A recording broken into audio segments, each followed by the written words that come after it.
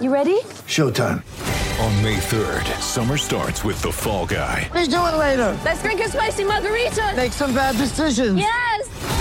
Audiences are falling in love with the most entertaining film of the year. Fall Guy. Fall Guy? Fall guy. That's what the poster said. See Ryan Gosling and Emily Blunt in the movie critics say exists to make you happy. Trying to make it out? Nope. Because I don't either. It's not what I'm into right now. What are you into? Talking. Yeah. The Fall Guy. Only in theaters May 3rd. Rated PG-13. Hello, I'm Henry Schulman, the Giants beat reporter for the San Francisco Chronicle. Thank you for coming by the Giants Splash. Over the weekend, a controversy erupted over some comments by pitcher Derek Holland, who expressed dissatisfaction with some of the decision-making around the team, particularly from the front office. This was after he was told he was going to the bullpen. On Sunday morning, President of Baseball Operations Farhan Zaidi spoke to a group of reporters and addressed Holland's comments. He also talked about other issues as the Giants reached the quarter point of the season, including the struggling rotation and the frenetic pace of the roster moves. You'll hear that session with reporters right after this. Get ready for the greatest roast of all time, the Roast of Tom Brady, a Netflix live event happening May 5th. Hosted by Kevin Hart, the 7-time world champion gets his cleats held to the fire by famous friends and frenemies on an unforgettable night where everything is fair game. Tune in on May 5th at 5 p.m. Pacific time for the Roast of Tom Brady, live only on Netflix. Henry Schulman back with you, and here is Farhan Zaidi's news conference with reporters Sunday morning. The first question was whether he planned to talk to Derek Holland.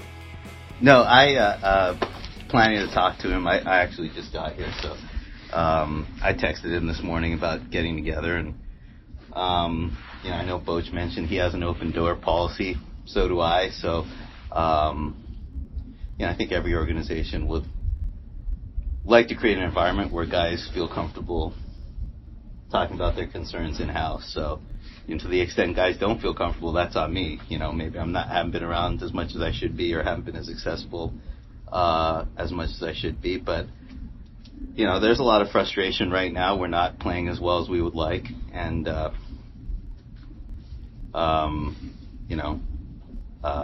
I think fans are frustrated. As a front office, we're frustrated. And I understand players being frustrated, but,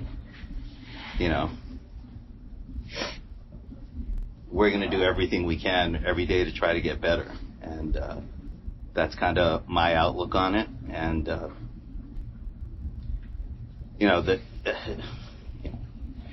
Derek mentioned kind of there's been a lot of changes. And, I'm not,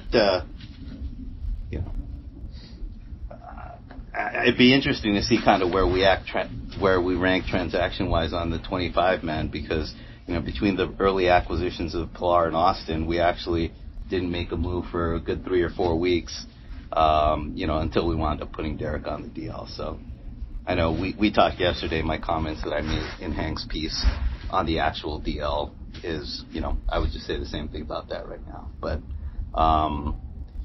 I think we said all along we were going to kind of play this out till about the quarter mark and then have to evaluate making some potential moves. And, we've seen some of that in the last 10 days. And, when you combine that with, not getting the results that you like, I think, that's what happened. But, like I said, we're going to continue to look for ways to get better. And, that's kind of what's on my mind pretty much every moment of every day. So that's going to continue to be our mindset. I asked Boch the same question.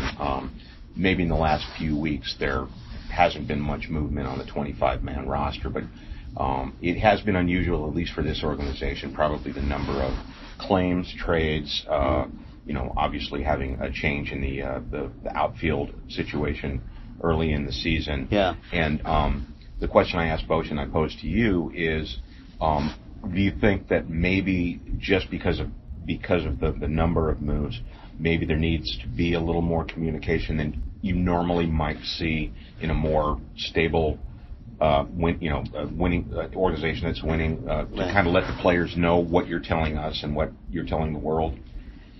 Yeah, I mean, I understand the question in theory. I mean, it's hard to have a daily meeting to talk about transactions. Some of that is, it's important, I think, to communicate one-on-one with players who are involved in those transactions, and that's always the priority.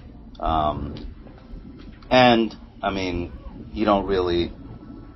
I've never really thought it was appropriate to go to other players and say, hey, we're making this move with this teammate of yours. I mean, you kind of tell the player, and word kind of gets out, and it gives the player the opportunity to talk to his teammates about it. So I totally get the question in theory. I think in practice it's a little bit harder to do that. And, again, I mean, every time we're making a move, certainly transactionally, but even role-wise with a player, we've brought them into Boch's office and talked about it. So, I guess, we'll certainly continue to do that.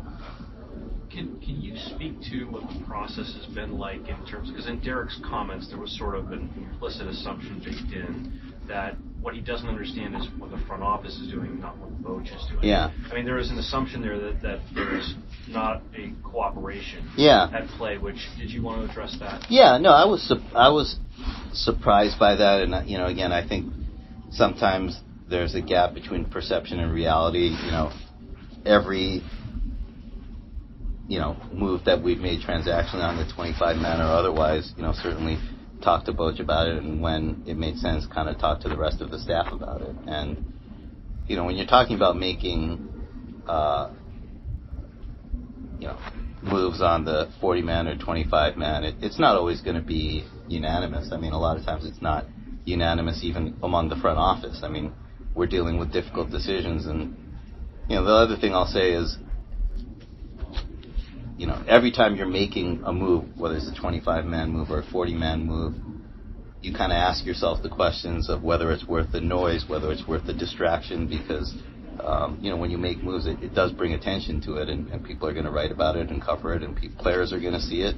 So it's a lot easier to talk yourself out of a lot of moves than it is to actually go ahead with them. So,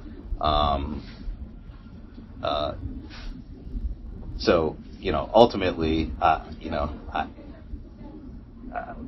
we're certainly, I and the rest of the front office and communicating with Boch and the rest of the coaching staff when we talk about transactions or roles, and I believe us to be on the same page about that stuff. Do you anticipate at a certain, level inheriting a veteran roster and organization that hasn't undergone much change in recent years and now is doing so, that there is going to be some level of frustration at some point, or, that if you're not winning, you are going to run into these kind of rocky spots along the way? Yeah, I just think it's all based on results and how the team's doing. I mean, if we're 23-16, I don't think we'd be sitting in this room right now, So, I understand it, I'm as frustrated as anybody. But again, I mean, I want us to have a culture of accountability where people are kind of looking in the mirror and asking what they can do better. And, that's the attitude we adopt in the front office. Understanding that the results we've had so far aren't acceptable. So. Critics in the past referred to some of the moves made in Los Angeles with regard to the injured list in the past, and now Derek Hahn has kind of made this statement about a fake injury. Can you speak a little bit to that in terms of what might respond to critics? Yeah, I mean, a lot of times, you're dealing with gray areas with injuries. I mean, if a guy gets, hit by a truck, and can't walk out on the field, that's, I guess, an unequivocal injury, but there's a lot of gray area beyond that. Guys want to play. I love the fact that Derek wants to be out there. It's one of the reasons we brought him back. Even when we met with him and told him we thought it made sense for him to take the start off, and that because of the way the schedule lined up, it really was only going to be one turn in the rotation. he wasn't happy about it then. So we were aware of that. But again, a lot of times, especially on the pitching front, it becomes a gray area where it's not necessarily as black or white as we can't put this guy on the field, but maybe he thinks he can perform, maybe he thinks he can go out there, but what kind of results are you going to get? What kind of performance are you going to get? And, I feel equally bad that when he did get back out there was in a blizzard. And, I don't know how much of, the kind of cold and the weather kind of interacting with, whatever lack of feel he has in the finger contributed to, what happened in Colorado. But, it's kind of, in that situation, we just made the judgment, between the doctors, the coaching staff, and the front office, it makes sense for him to get a start off and then get back in there. So, what's sort of the state of your rotation right now? Yeah, I mean, we're, unfortunately, the story of the season is, we weren't scoring runs early, and the rotation was actually pitching great. The pitching staff as a whole was doing a great job, and you always have in the back of your mind, when the offense starts clicking, is the pitching going to be able to continue doing what they've done? And, unfortunately, they took a step back, and,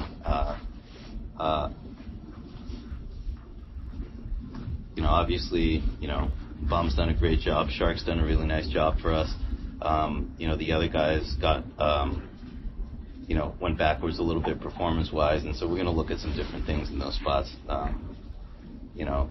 Between Beatty and, a couple guys that we have in AAA that may be a possibility for Wednesday. We haven't made a final determination there yet, but, I think it makes sense for us to look at some other guys, and hopefully, the guys that have been holding down rotation spots get back in there at some point. I don't think anything we've done should be viewed as permanent. Is an opener in play for Wednesday, and is that concept a little bit more appealing now given the struggles in the first inning? Yeah, I mean, that's Boch's call, obviously. We've had some conversations about it. I guess I think our goal has got to be to bring our bullpen more into play because that's a clear strength of our team. So, whether it means going to the pen early or going to the pen at the beginning of the game, our bullpen has to be, our relievers, or our group of relievers has to be a big part of, our formula of success. So, really in some sense, an opener is just another way to make sure that some of those guys that are pitching well get a chance to impact the game, as opposed to coming in later in the game when you're potentially already facing a deficit. So, I look at the opener as just another variant or another way to try to get our bullpen more involved in our game plan. That was Giants President of Baseball Operations, Farhan Zaidi. Stay tuned for more Giant Splash podcasts, which are just around the corner. Giants Double Play is part of the San Francisco Chronicle podcast network. Audrey Cooper is editor-in-chief. If you like this show, please subscribe, tell a friend, or give us a review. You can support Giants Double Play and a lot of great journalism with subscription to the Chronicle. There are print and digital editions. You can find out more at sfchronicle.com/subscribe. If you want to find me on Twitter, I am at Hank Schulman, or you can email me at hschulman@sfchronicle.com.